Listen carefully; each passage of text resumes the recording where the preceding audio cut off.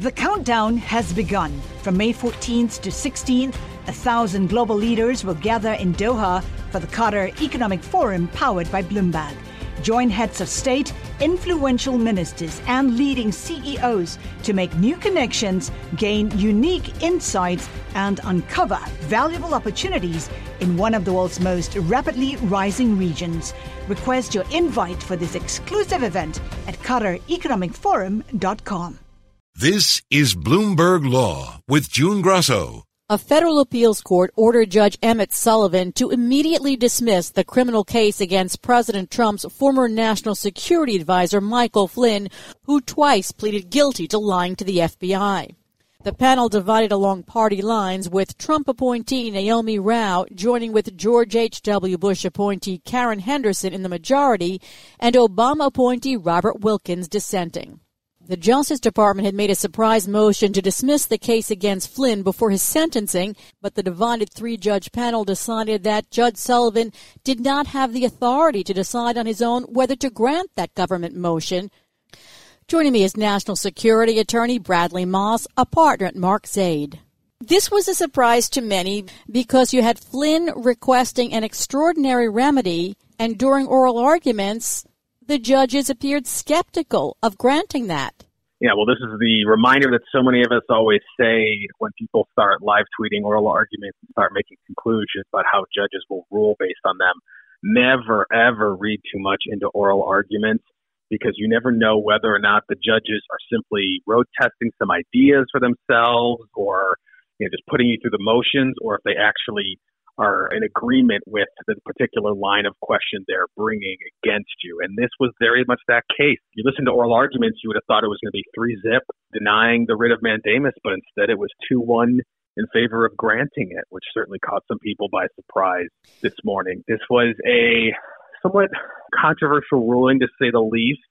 There's certainly, some weakness in the citations provided by the majority opinion to back up some of their arguments. There's a point where they're literally just pointing to a legal treatise and no case law as justification for the premise that there's any standard for seeking relief or any precedent for it where there's already been a guilty plea and the judge hasn't even ruled on anything yet. So it's likely, although not guaranteed, that this will go before the full D.C. Circuit. Any of the current judges on the circuit can ask for an en banc hearing, and then it goes before a vote. At least 6 judges have to vote in favor of it for it to have that full circuit hearing. If they do so, they'll likely vacate this 2-1 opinion. But there's no guarantees on that, and there's no guarantees on how the full circuit might do. It's entirely possible the full circuit might agree with this opinion by Judge Rao. So we're just going to have to wait and see. But needless to say, this was a bit of a surprise today. So in the majority opinion, Judge Naomi Rao said, this is not the unusual case where a more searching inquiry is justified. But this case has been anything but usual.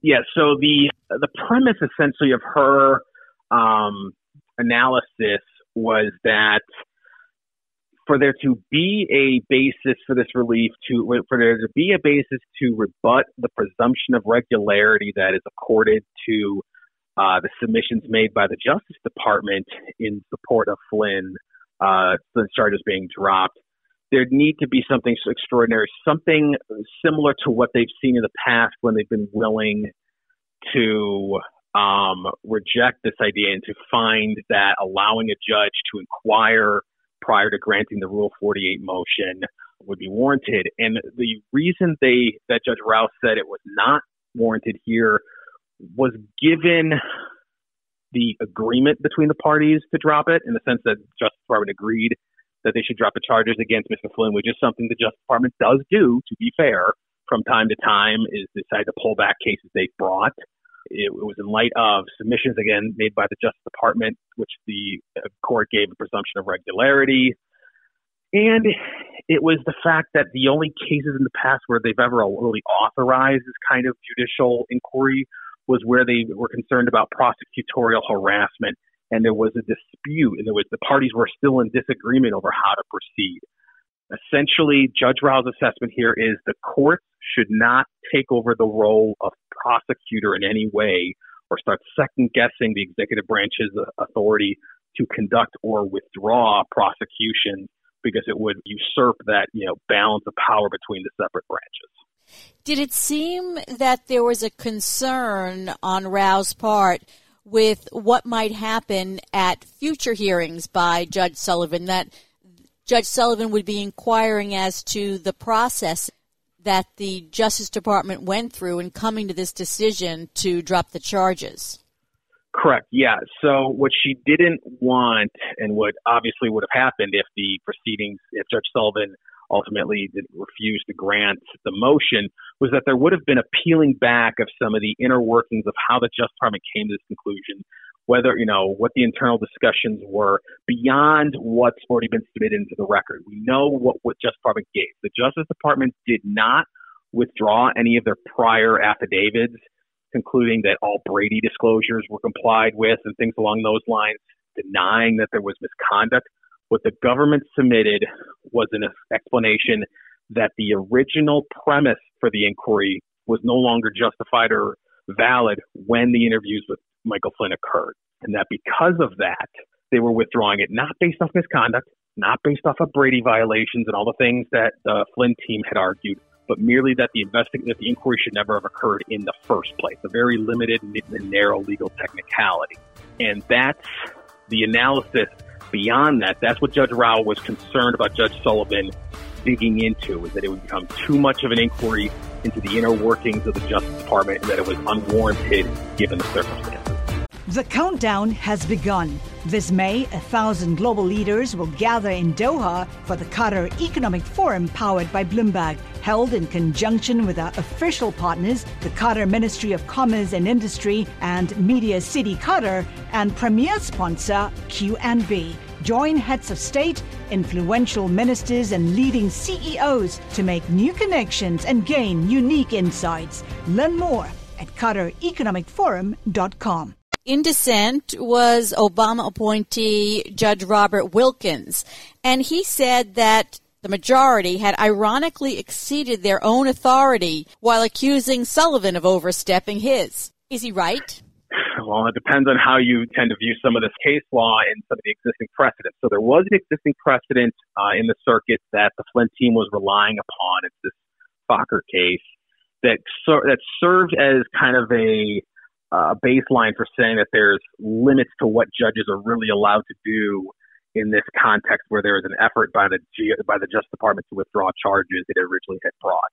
And the argument by the Flynn team was that precedent rules here, and therefore you should grant the mandamus because judges aren't supposed to be going into this anyways based off that precedent. What Wilkins' concern was, and what the concern of several individuals such as myself is that ruling from the previous case, from the Fokker case, didn't have a similar set of circumstances sufficient to warrant applying it here. Because here, the guilty pleas had already been entered into. There had already been motions to vacate, motions to throw out the charges that had been denied by the judge. And then all of a sudden, DOJ decided to drop charges at the last minute. It was a different set of circumstances. So what Wilkins was concerned about was that by providing this extraordinary relief of mandamus, the circuit was, as he said, usurping its authority by intervening before the judge had even done anything. Because Judge Sullivan hasn't denied the motion to dismiss the charges. He just asked for additional information.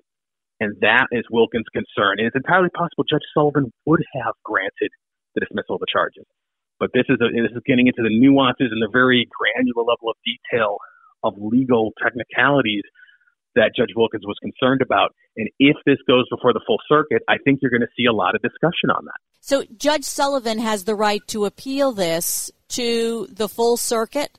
So either Judge Sullivan could seek review by the full circuit, or one of the judges on the circuit, him or herself, could do it on their own. They have that authority to seek a vote by the full D.C. circuit on whether or not to rehear the case before the entire circuit. There would have to be at least 6 judges who would ultimately vote in favor of rehearing it for that to occur. There's certainly some time still before any appeal or any petition would have to be filed.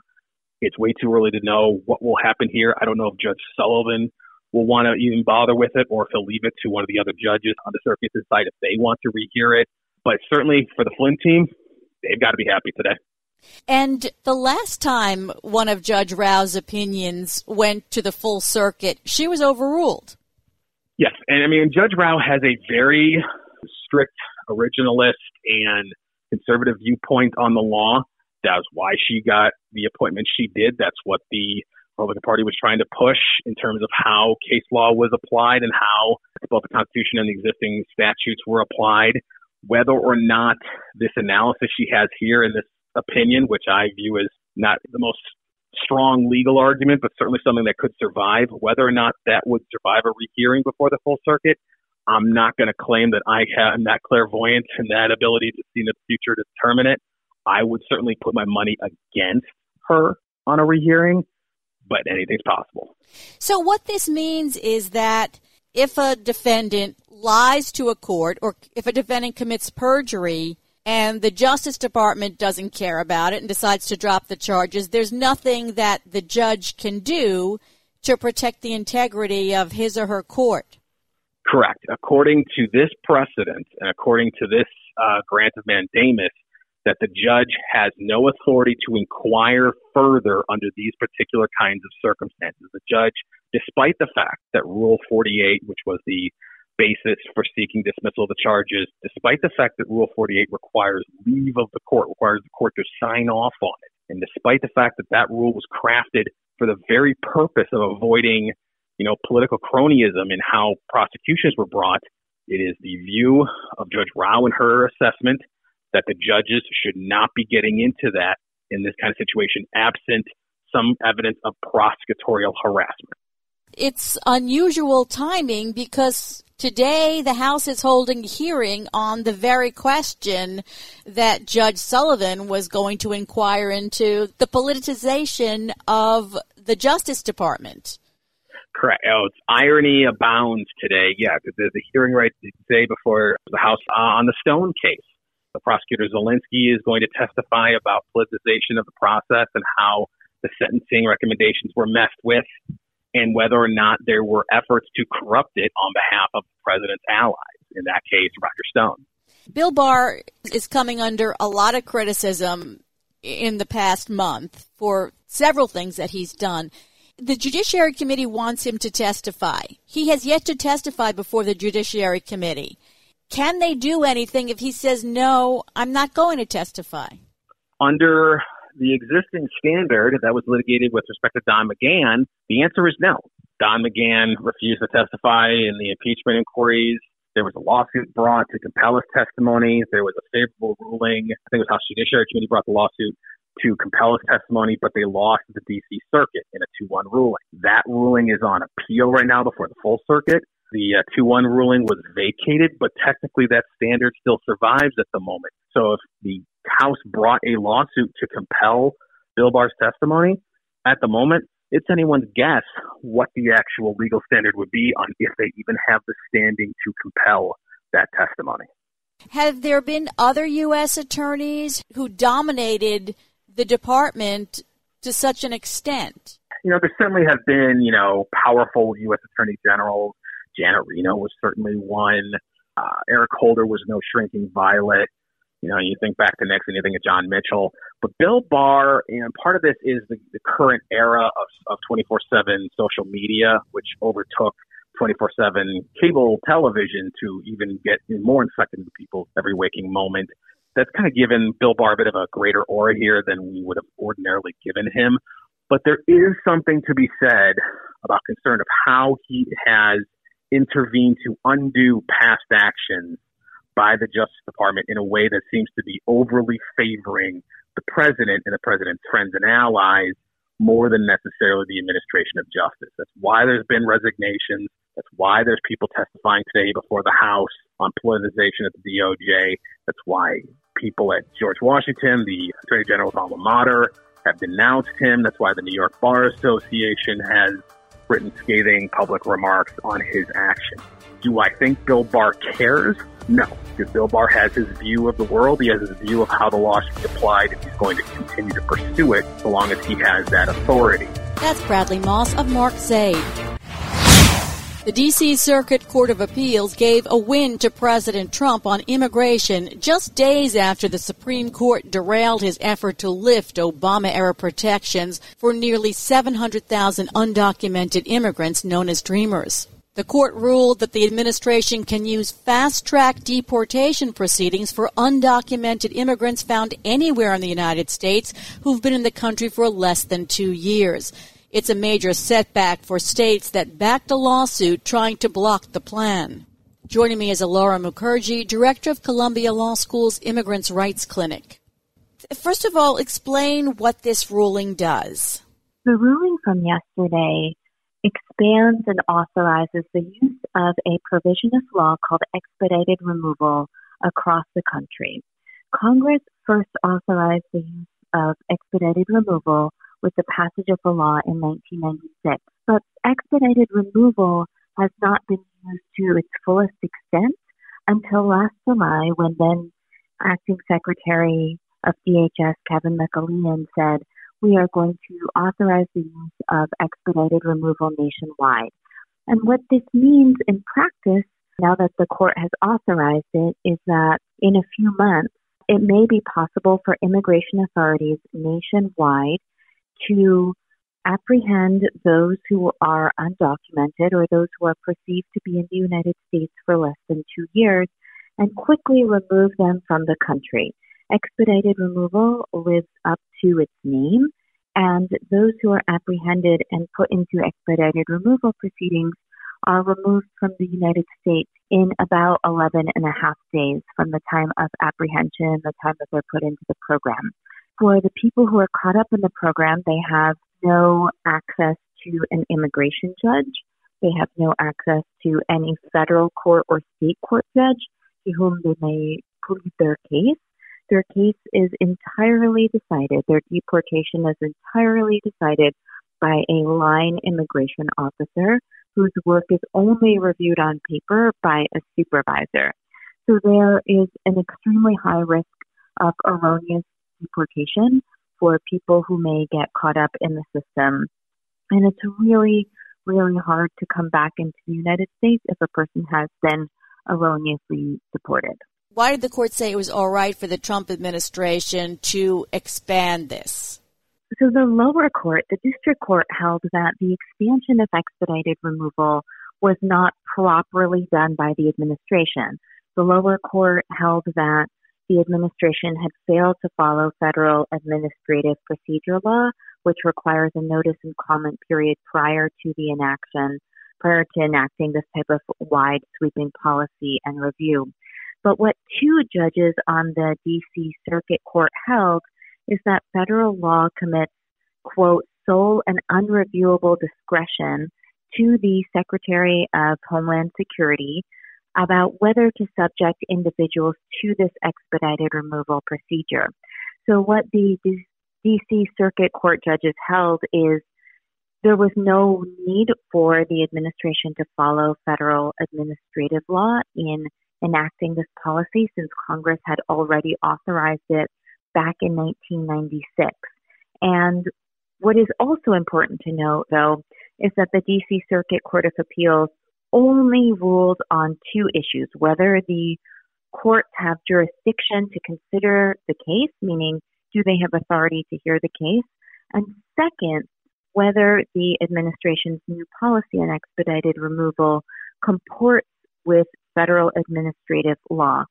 The D.C. Circuit Court of Appeals did not rule on the plaintiff's statutory claims, meaning whether it violates immigration statutes, and it also did not rule on the plaintiff's constitutional claims, meaning whether it violated the U.S. Constitution. And the D.C. Circuit Court of Appeals sent the case back to the federal district court for consideration of those claims. So then, how big a setback is this then? I think we will see. Right now it is unclear. So the decision does not go into effect immediately. It will be stayed, meaning it'll be on pause until at the earliest, August 14th, at which point the district court and the parties will need to decide how to proceed with the case. In terms of an immigrants' rights advocate, which I am really worried about the decision, because It is possible that it will take effect after August 14th and will allow immigration officers around the country to target those who they perceive to be in the United States for less than 2 years, apprehend them, put them in immigration detention centers, and then subject them to removal on an extremely fast basis. Now, that said, there is still hope. It is still possible that the statutory claims, so the immigration law claims and the constitutional claims, will succeed in court. Have there been proven cases where immigrants were deported who were actually here legally? Yes, dozens and dozens of documented cases of immigrants, including naturalized U.S. citizens and natural-born U.S. citizens, meaning those born in the United States, who have been deported wrongly. Now, this decision opens up enormous leeway for immigration authorities to target those who they perceive to be in the United States for less than 2 years. This opens up enormous concerns about racial profiling and who will be targeted by the decision. It also compounds existing problems in immigration detention centers where coronavirus is spreading increasingly rapidly, and immigration detention centers are hotbeds for the virus. And for people who are caught up in the system and who are either rightly or wrongly deported, they're going to contribute to the exporting of coronavirus from the United States to the rest of the world. There's still the underlying claims that can proceed at the district court level, but it seems like a long shot to get those claims heard and decided before the Trump administration can put this into effect. Yes, I think that's right. It will be a long shot to have the statutory claims and the constitutional claims adjudicated before August 14th. The legal team for the plaintiffs is currently assessing their options and trying to figure out how to proceed next. It's worth noting that nearly 24 states and the District of Columbia weighed in the case in favor of the plaintiff organizations, and said that this places their workers, including essential workers, at high risk of erroneous deportation, and it would have potentially devastating consequences on their economies and their communities. I want to turn to the issue of the H-1B program. First of all, explain what President Trump did with executive order. The executive order that was issued earlier this week effectively halts the processing of H-1B visas for people who are outside the United States.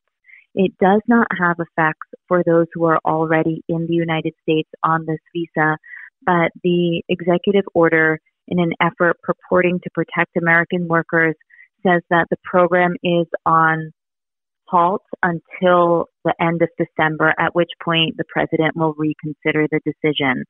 Now, this has caused enormous outrage and concern among the tech sector and other highly specialized industries. H-1B visas go to highly specialized technical workers and allow the United States to recruit the top talent around the world in science and technology and engineering. And this will unfortunately undermine the competitiveness of the United States in the global economy. Can this be challenged in court? Many of President Trump's executive orders related to immigration have been challenged in the federal courts. Your listeners may remember most vividly the challenge of the executive orders related to the Muslim ban that were challenged in court starting in January of 2017 after the president issued them. It is possible that this new executive order related to H-1B visas will be challenged in court, but that litigation has not been filed yet. I'm wondering who would have standing to challenge it, since it relates to people who haven't come here yet. It may be that the business organizations in the United States that rely on H-1B talent to thrive and succeed and be competitive in the global economy would have standing to challenge the executive order. So now let's turn to a decision that came as a surprise to many people in the country, especially the Dreamers. I don't know if you have any clients who are Dreamers. Yes, we have represented Dreamers over the years in terms of helping them fill out their application to receive DACA, and then also we've helped other Dreamers process their DACA renewals. And it is such a thrill and a relief that the Supreme Court upheld the program for now. You say for now. Do you think that the Trump administration will be able to do anything, to issue another executive order within the time before the election?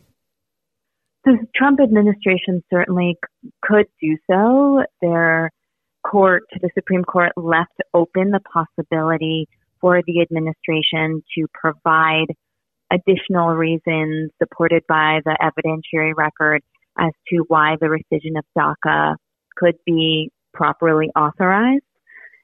But I don't think we're going to see the administration do that. I think what we'll see from this administration looking to November is they will use the DACA decision and other promises and say, give us 4 more years, see what else we can do to rid our country of immigrants and continue to pursue a white nationalistic agenda. This has been the question of the Dreamers for so many years, and there's never been an ability of a Congress to actually pass legislation that would solve the question of the Dreamers permanently. What kind of hope do you hold out that day will ever come? I'm hopeful that in the near future, we will have comprehensive immigration reform. Our country needs comprehensive immigration reform that is humane, that recognizes the enormous contributions that immigrants make to our economy and to our communities. And we need to recognize that many, many talented immigrants make America possible and that they need protections and safety in the United States. So I'm hopeful that at some point in the near future, we will see comprehensive immigration reform. It may not be every aspect of immigration, but at least as to the Dreamers, it's also time for a legislative solution right now. Do you think that the immigration movement has lost some steam, compared to the days when President Trump was stopping the caravans and, we saw the horrible pictures of children in cages? Does it seem as if because of perhaps COVID or the fact that he's turned to other things, that the steam has kind of gone out of the movement? Not at all from my perspective. The immigrants' rights movement is robust and is partnering with ally causes, including the Black Lives Matter movement. And there is robust organizing, public education, litigation going on in the courts every day. It may not be in the public spotlight as much as it was last summer and the summer before, for example, when both the cruelty of the administration with regard to keeping children in cages was in the spotlight, and in the summer of 2018 when family separations hit the spotlight. But the movement is robust and doing our best to fight every day. Finally, yesterday, President Trump made an appearance at his wall, part of his wall, and he said that illegal immigration is down 84% from this time last year. Does that statistic hold with you? I am not sure. I have not seen the data underlying that claim. This administration has been reluctant to share data publicly, and in fact, more than 1 million immigration records have been deleted by a federal agency known as the Executive Office of Immigration Review. All that said, it is true that immigration patterns have dramatically changed since last summer. Most recently, the administration has illegally closed the southern border and is in flagrant violation of its obligations under both federal and international law with regard to the processing of asylum seekers. The United States is turning asylum seekers, including children unaccompanied by their parents away from the southern border on a daily basis and subjecting them to illegal expulsions and deportations. Thank you for being on Bloomberg Law, Laura. That's Laura Mukherjee, a professor at Columbia Law School and director of the law school's Immigrants' Rights Clinic. And that's it for this edition of Bloomberg Law. Remember, you can always get the latest legal news on our Bloomberg Law podcasts. You can find them on iTunes, SoundCloud, or Bloomberg.com/podcast/law. I'm June Grosso. Thanks so much for listening. And remember to tune into the Bloomberg Law Show every weeknight at 10 p.m. Eastern, right here on Bloomberg Radio. The countdown has begun. This May, 1,000 global leaders will gather in Doha for the Qatar Economic Forum powered by Bloomberg, held in conjunction with our official partners, the Qatar Ministry of Commerce and Industry and Media City Qatar, and premier sponsor QNB. Join heads of state, influential ministers, and leading CEOs to make new connections and gain unique insights. Learn more at QatarEconomicForum.com.